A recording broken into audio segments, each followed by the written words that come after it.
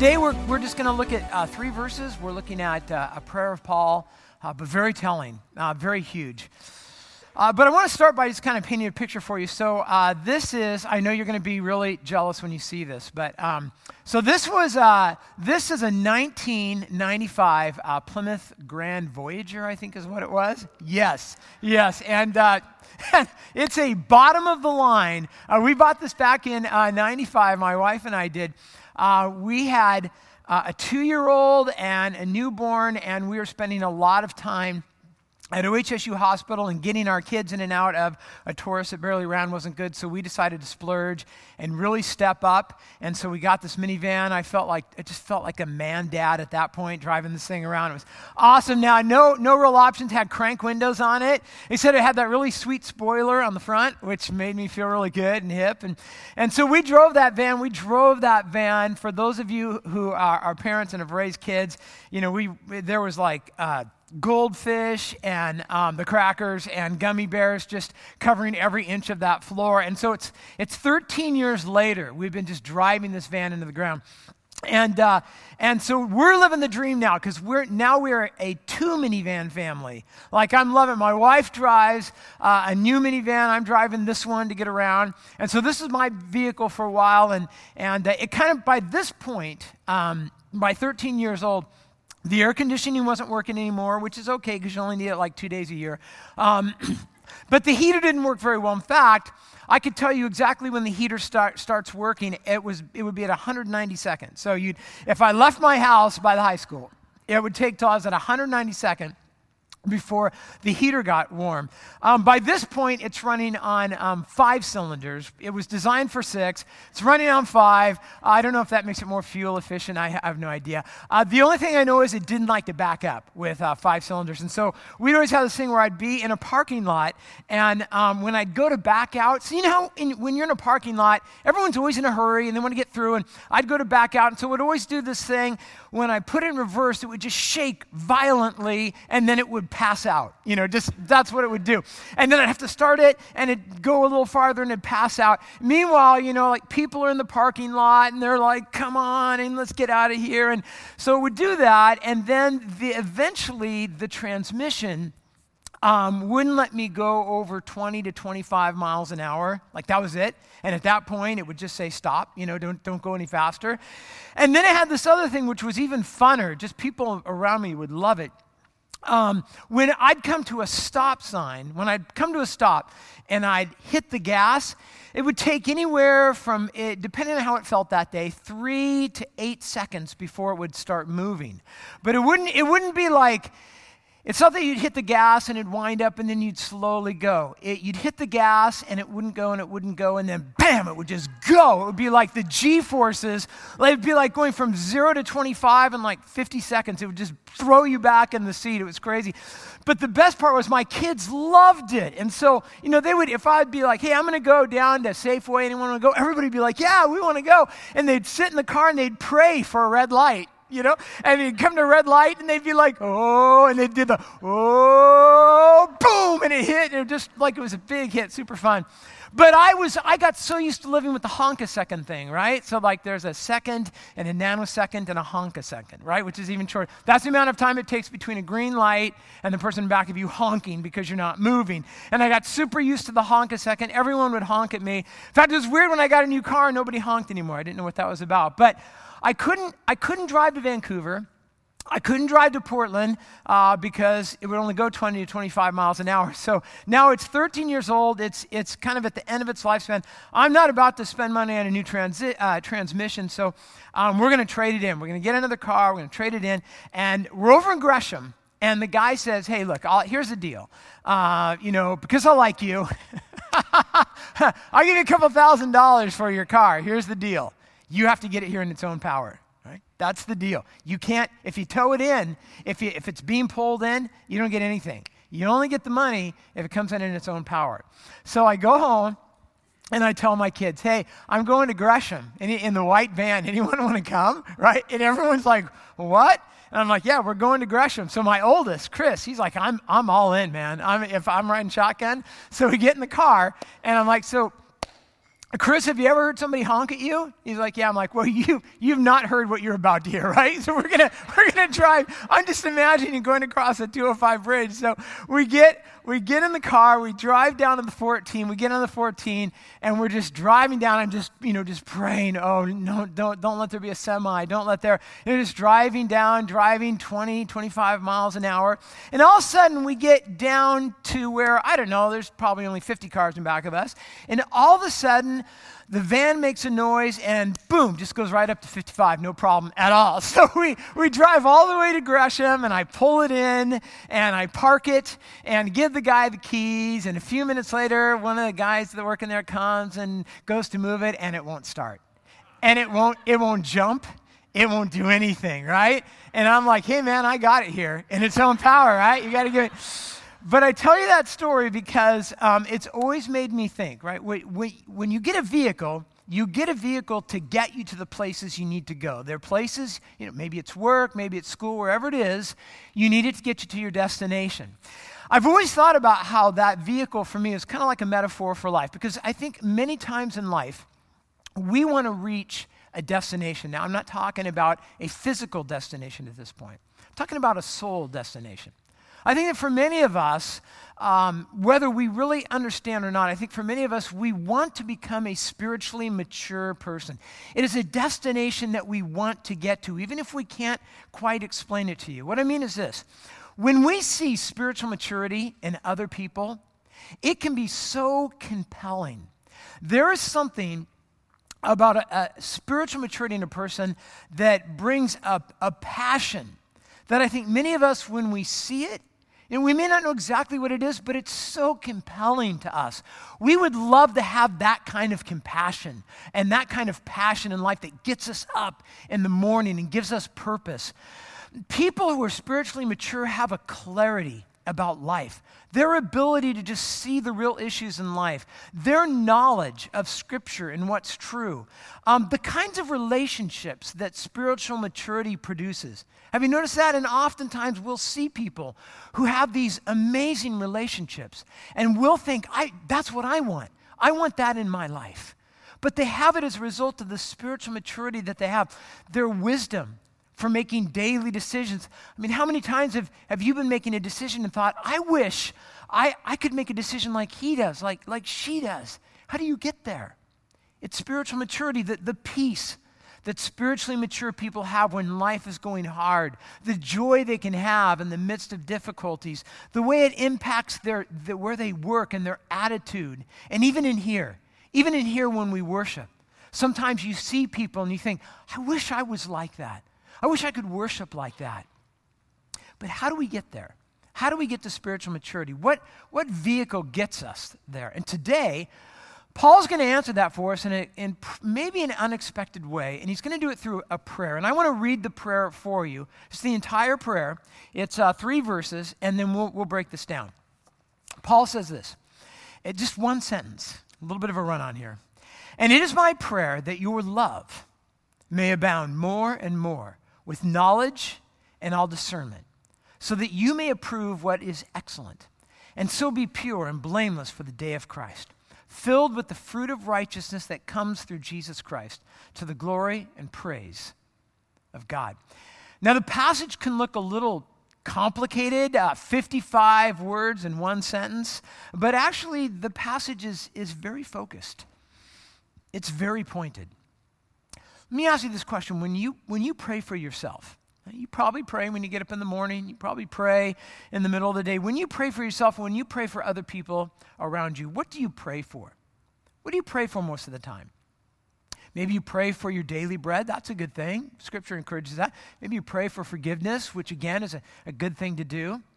Maybe you pray for God to take away a problem. You don't like it. God, take it away. Maybe you pray for health and wealth and maybe comfort. Sometimes we pray for the easy path in life. Here's what Paul prayed. I mean, when you break it all down, here's what Paul prayed. That the believers that he knew would have more love and more love and more love and more love. Paul prayed that they would have more love. And the thing I want you to know this weekend, in this series, we're talking about something to know and something to do every weekend. The something to know is this, that a God-supplied, God-informed love is the foundation of true spiritual maturity. In fact, not only is it the foundation, but we could say it is the measure. How do you measure a truly spiritual person? And what we're going to find out in Scripture is it's measured by love, but not just any love. Let me pray for us and we'll dive in. Father, I pray this morning that you will open our hearts and minds to hear the truth that you have for us that we so desperately need. So tune our hearts now to your Spirit. In Jesus' name we pray. And all God's people said, amen. So Paul's going to break this down for us as we kind of think, how do we get to this place of spiritual maturity? First thing I want you to notice, and it's in your notes, is this. Paul's going to tell us that divine love is dynamic. So it's not static, it's dynamic. And by dynamic, he puts it this way in verse 9. And it is my prayer that your love may, couple of important words, that it may abound more and more. So here's something we know about the Philippian church. These are a group of believers in Philippi, and we know that these are people that were already loving people. So Paul's not writing to a bunch of jerks who are mean-spirited. He's writing to people who are loving and who are spiritual. And Paul says to these spiritual loving people, I'm actually praying that you have more love. And I'm praying that the love of God in you grows even more, and it never stops. Now, scholars will say that the interesting thing about this verse here is that the word love has no object in the Greek. In other words, he doesn't say love God and he doesn't say love others because he's kind of digging down a little bit deeper here when he talks about love. When Jesus was asked, what is the most important of the Old Testament commandments? And it was kind of a trick question because the thinking was you really can't just narrow it down to one. But a guy one time asked Jesus that, and you may recall his answer. He said this, here's the most important command in the Old Testament. You shall love the Lord your God. So here's where it starts. Love the Lord your God with all your heart and with all your soul and with all your mind. And this is the great and first commandment. And the second is like it. Now, scholars will point out that he's not really saying, here's a first one, and then here's option two. What he's really saying is that the second one is part of it. It's like the other side of the coin. They go together, and we see this in Scripture a lot, that says that you cannot have one without the other. So they go together. And here's the second part. And the second is like it. You shall love your neighbor as yourself. On these two commandments depend all the law, all the prophets. So the end game of the Old Testament, if you will here, as Jesus puts it, is that we would be those who would receive the love of God through faith. And we talk about that. When we come to Christ in faith, we receive all sorts of things, but one of the things we receive is the love of God. And then once we receive the love of God, that we would share the love of God. So another way people like to put it is it's about a vertical love between us and God, and a horizontal love between us and the people around us. And with God, it kind of goes both ways. God sends love down to us, right? Because without that, we have no love. So it comes down from God, and then we give it back to God, and we give it out to the people around us. But God is the source of this genuine love. And 1 John 4:7 tells us this, Beloved, let us love one another. Notice what he says here. For love is from who? It's from God. It comes from God. And whoever loves has been born of God and knows God.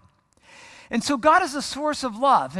And this is what Paul's saying here. And he says, it's my prayer that your love may abound. Now that word abound is a great word. It means to have an abundance of something, to have enough, to have excess, to have enough to give away to the people around you. So Paul is praying that God's love in us would fill us up and would overflow. And it would overflow back to God, so we'd give back to God love that he's given to us. And we would give it freely and generously, and we would also give it to the people around us. Now, I don't know if you've ever wished that you had a heart that had more love, that maybe your thoughts were more loving.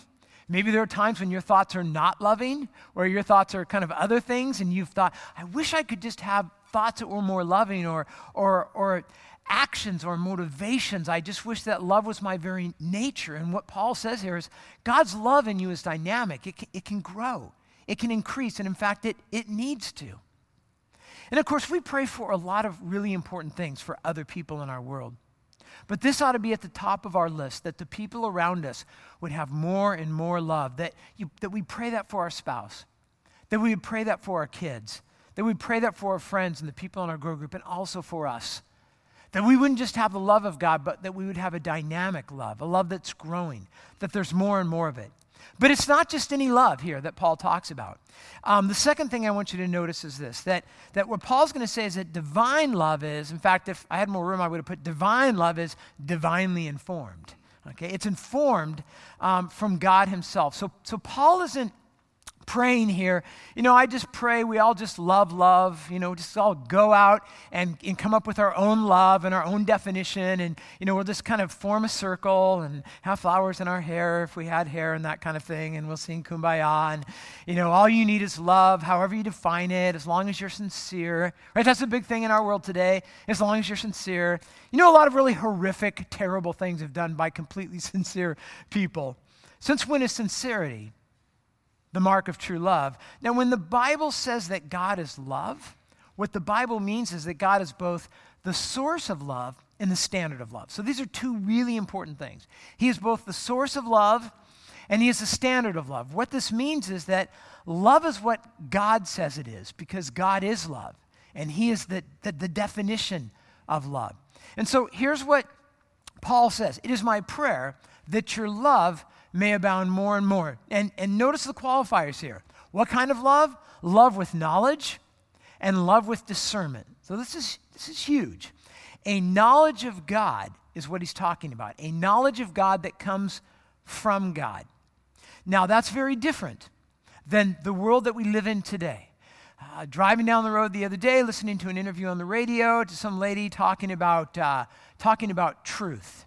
She made the statement. She said, my truth is my truth, and your truth is your truth. But you can't tell me what my truth is, because my truth is what's true for me. So, the discussion came up because the person interviewing them said, that doesn't sound right. Like, what you're saying doesn't sound right. And the response was, oh, well, you can't say that because it's true for me. Right? So, there's what's true for you and there's what's true for me. And you can't evaluate what I say is true for me because it's true for me. And you can't argue with what I say is true for me. Now, of course, anyone can realize how quickly that breaks down. You can't have 7 billion truths in the world. What you end up with is, well, you end up with our world. That's what you end up with when you have 7 billion truths. And this is what you get today. So it's very important for us to understand that this is not what Jesus is talking about. What Jesus is talking about when he talks about love, and what Paul is talking about when he talks about love, is that God is both the source of love and the standard of love. There is a standard. It doesn't matter what you call it. Right? There is a standard. In John 17, Jesus is praying for all future believers, including you and me, the high priestly prayer of Christ. And part of the prayer is this: he says, sanctify them in the truth. So he's praying for you. Sanctify them in the truth. And he says to God, your word is truth. Now, the word sanctify is a very rich word. It has kind of both a set in time meaning and an ongoing meaning. The set in time meaning is this: he's praying, God, make them holy. So we talk about this a lot, but there is a sense in which you are already holy. We talked in the beginning about the idea of being a saint, that every one of you who have placed your faith in Christ are a saint in God's eyes. That is, you are set apart for God. God has sanctified you. You are holy in His sight, but God is also sanctifying you. Right? It's a process that you're undergoing in your life. And the Bible is God's self-revelation to you. It's His revelation of who He is and what He's like, so that we can understand God. And the problem is this, that biblical ignorance can impair our understanding of God. So let me say this really carefully. When we are biblically ignorant, it can impair our understanding of who God is and what God is like, and it can rob us of a rich and vibrant relationship with God. And I say this because sometimes I'll have Christians who say, well, I just want to know God, and I just want to sing to God, and I don't need to be a scholar, and I don't need to go to Bible college and all this kind of stuff. And there's kind of a tension there, because there can be an ignorance that comes in a way when we lack knowledge that affects our understanding and our relationship with God. Ignorance leads to all sorts of heretical thinking about God. It leads to things like, well, God is distant. I hear this a lot of times. So we need to invite God into our service today. We need to invite God in. That's ridiculous. God was here before you got here this morning. God was waiting for you. He's like, when are they going to be here, right? God is everywhere. God is omnipresent. It leads to things like, well, God is just a policeman up in heaven just waiting to write us tickets for all the sins that we commit. It leads to things like, God is uncompassionate. God is hate. It leads to God is just like a grandfather who just wants to give candy out to everyone. He doesn't judge anyone. He doesn't send anyone to hell. God doesn't do any of this stuff. Folks, a biblically ignorant believer is missing out on so much, so much. I want to read for you a quote I came across this week. This is from Frank Sheed, who is a Catholic theologian. So I don't quote Catholic theologians a lot. In fact, I don't think I've quoted one in 25 years. So here we go. This is a good one, though. So I'm going to read it through, put it on the screen. But I thought he makes a great point. Here we go. A virtuous man may be ignorant, but ignorance is not a virtue. Right? So let's just start to kind of parse this out. It would be a strange God who could be loved better by being known less. Does that make sense? Love of God is not the same thing as knowledge of God. Love of God is immeasurably more important than knowledge of God. But if a man loves God knowing a little about him, he should love God more for knowing more about him. For every new thing known about God is a new reason for loving him. That's a powerful thought. That the more we know of God, of his self-revelation to us, the more reasons we will have to love him. The more reason we will have to be in awe of him. We won't need an experience to make us feel awe toward God. We won't need a song. We won't need a sermon. We won't need an experience. We will be in awe of God because of what we know about him. The more we will want to praise God, the more you won't be able to shut us up in praising God. The more we will want to obey God. That's what Scripture says. And so many times I see people who are like, this whole obedience thing. If you really knew God, that would just not be an issue for you. You would want to do that. The more peace we would have in difficult circumstances because our peace would be rooted in God, the deeper our fellowship would be. The more we would tell other people about Christ, it just wouldn't be an issue. It would be natural for us. And so Paul talks about this love that is rooted in knowledge and discernment. That's the other word here. Now, the word discernment means perception, it means judgment, it means just practical insight for living. So I love this idea. There's the knowledge of God, and then there's just this, how it applies to our lives. Folks, true love is not blind. Okay, that's ridiculous. True love is not ignorant. True love is discerning. True love is discriminating. It means that you are not naive. True love means that you are not gullible. It means that you know the difference between better and best, not just right and wrong. Not everything that you read on the internet is true. Right? I'm going to give you a couple of pearls of wisdom here, okay? Not everything you read on the internet is true. How are you going to tell the difference between what's true and what is not? Not every opinion that you read on Facebook is truth. In fact, most of them aren't, right? Not everyone who is sincere speaks the truth. Right? Not everyone who says they have your best interests at heart are telling the truth. Right? Not every email that you receive from someone in Nigeria who has $10 million for you is actually true. Just here's a freebie. Don't give them your account information, all right? Discerning what is true is so hard for us. Why? Well, one is because we're not naturally wise. We're naturally foolish. And the second is because we live in a cesspool of lies. And this is why we need discerning truth. In Psalm 119, the psalmist has some great words here. He says this, he's speaking to God, and he says, "Your commands make me wiser than my enemies, for they are ever with me. Now, you just kind of have to understand, when he says they are ever with me, what he's saying is, I memorize them. Because the psalmist doesn't have the Bible on his iPhone to carry around. So the only way that this can really be true is he's got to have it memorized. So he says, I memorize your word, God, and it makes me wise. Everywhere I go, it's just influencing my thoughts. I have more insight than all my teachers, right? That's pretty smart. Wouldn't most of us like to be smarter than our teachers? He says, I'm wiser than my teachers because I meditate on your statutes. So I don't just read them, I think about them. I ponder them. I mull over them. I have more understanding than my elders, the people that are older than me, because I obey your precepts. In other words, what he's saying is wisdom and discernment isn't based on your age or your position or your status or your education. It's based on the position that you give the Word of God in your life. So I just finished last week rebuilding my deck. I got tired of refinishing it every couple of years, and so I decided to kind of fit it out with Trex, and it took me a whole lot of time to do, but I want to show you, I know you probably can't see it, but I'm pointing right there to the most important tool that I used when I was rebuilding my deck, and that was my tape measure. So my tape measure was the tool that I used more than anything, more than the chop saw, more than anything. And so I would use it, and basically, so my son Chris helped me with the deck, and he could tell you I had this ritual, right? So we're using 20-foot boards, and most of the cuts that we needed were about 20 feet, 1/2 inch. The boards came in at about 20 feet, 1 inch, so I'd have to cut about 1/2 inch off. So I'd get on one end of the deck, and I'd put the tape measure across and figure out what it is, and then I'd do it the other way, and Chris would tell me what it was, and then we'd make sure it was, if it wasn't the same, we'd do it again, and then we'd note it, and then we'd go get a 20-foot piece of wood, we'd put it up on the chop saw, I'd measure it.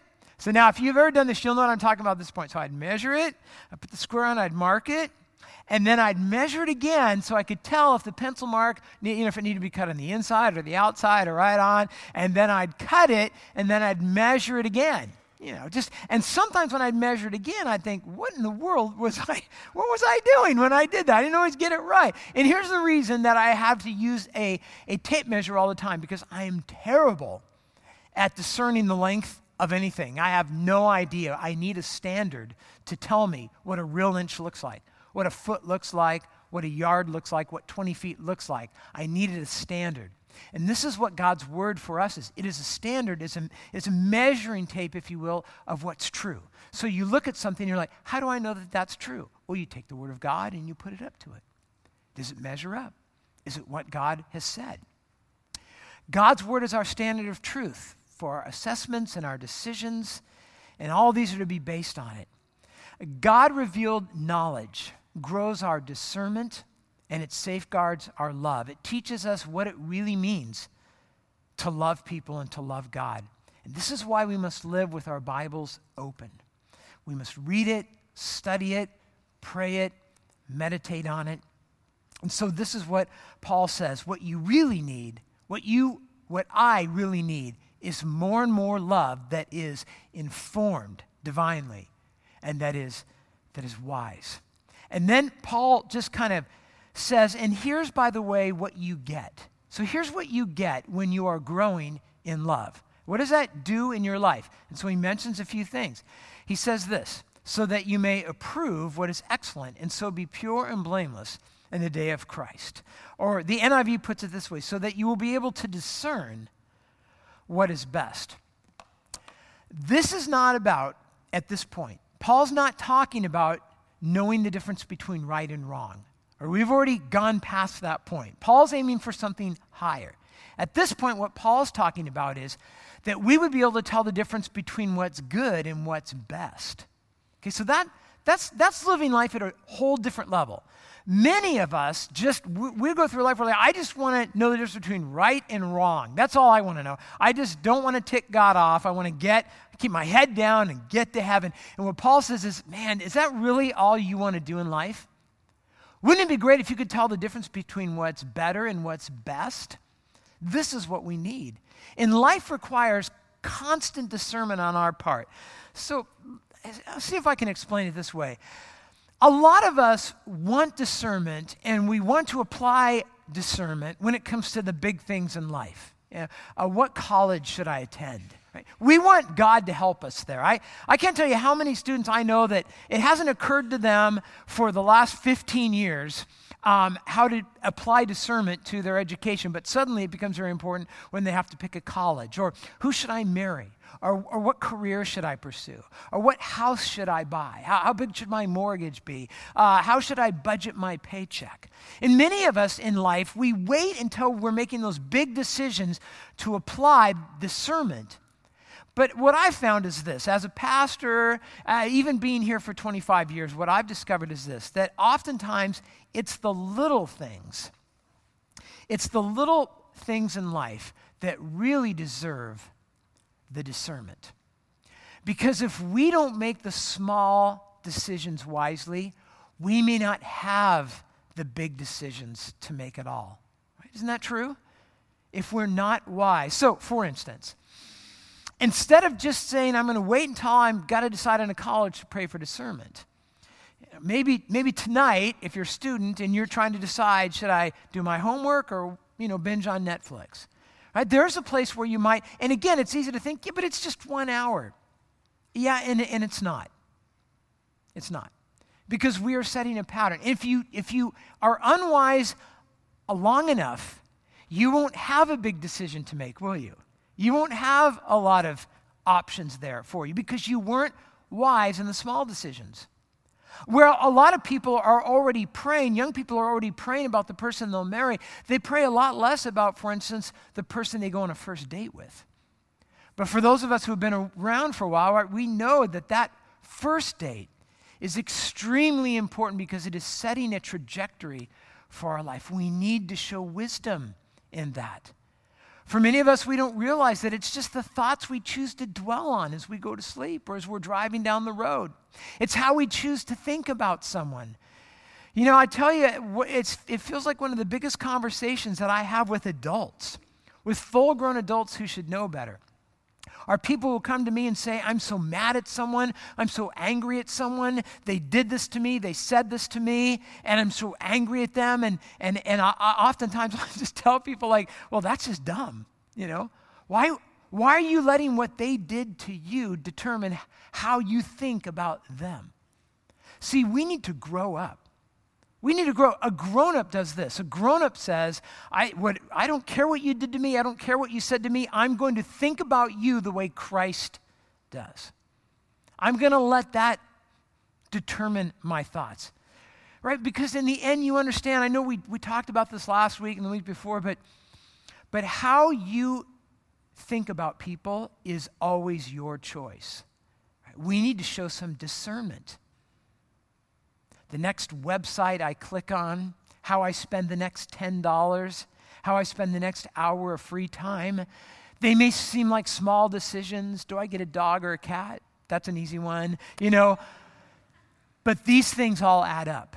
We need discernment in all of them. This is where discernment is vital because it's not just about what's right and wrong. We want to live life better than that, don't we?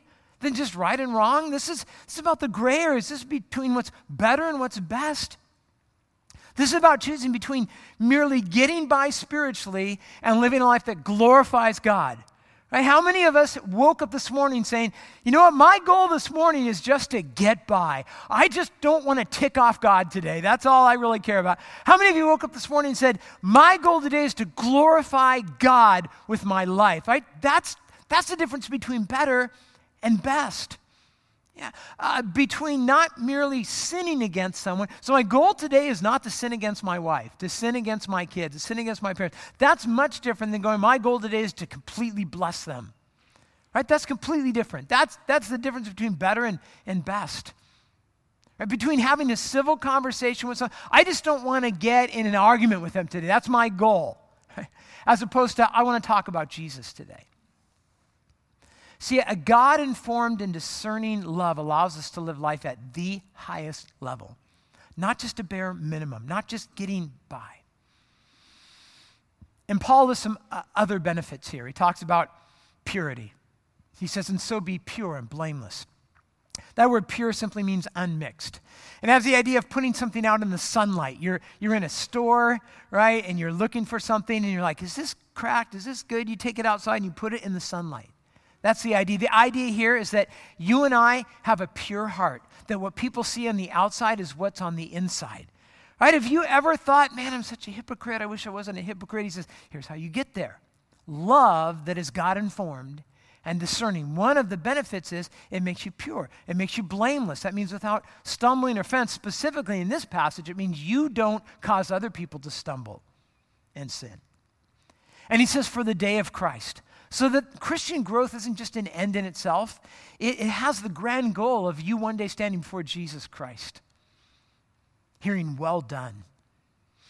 And he says this, it is filled with the fruit of righteousness that comes through Jesus Christ to the glory and the praise of God. So it's filled with the fruit of righteousness.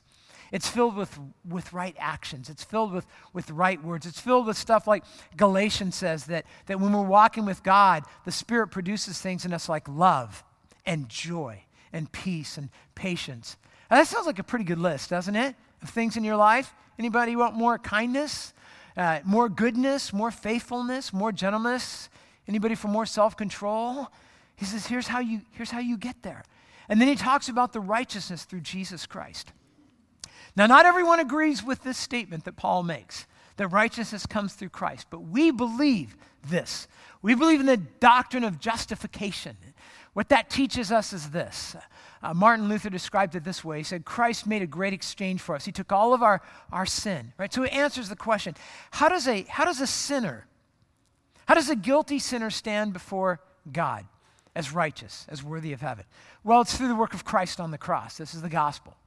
That Jesus Christ went to the cross, took all of our sin upon himself, took it up on the cross where he willingly suffered, bled, and died, paid the price for our sin.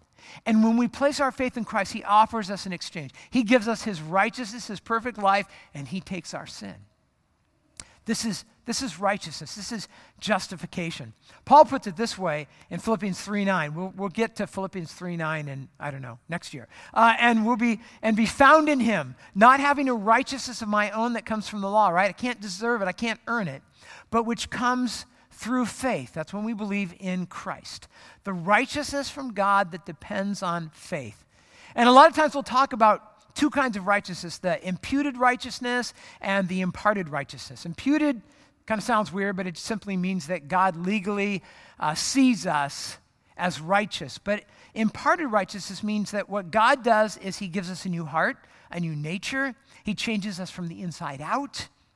We have a new mission in life, new motivations, and our life produces a new kind of fruit. That's what Paul's talking about, to the glory and the praise of God. So as one writer put it, a tree that bears fruit is alive, but a tree that is filled with fruit glorifies the gardener. And I love that. So what kind of life do you want to live? A life that just, well, they're alive. Or a life when people see you, they're like, wow.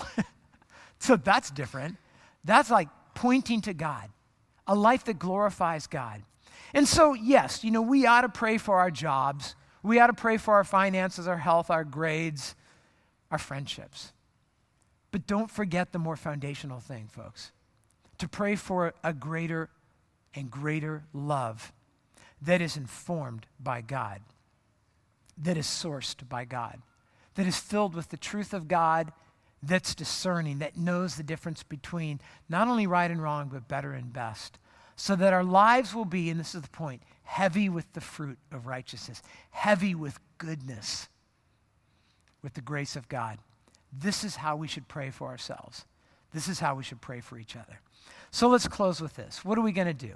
Well, I would like to suggest that you, for the next week, adopt a spiritual discipline. It could be one you're already doing, but not doing very much, or it could be a new one for the purpose of growing, informing, and applying God's love to your world. What I mean is this. You need to get into the Word of God. And so maybe reading the Bible is something you only do on Sunday. So here's a good idea. Maybe you would want to read the book of Philippians this week. And in fact, it's only 4 chapters. It's almost too easy. Maybe you want to read the book of Philippians once a day. That would be good. Once a day, every day for the next 7 days. And then you can come next week and preach a sermon because you'll be ready for that. You could do that.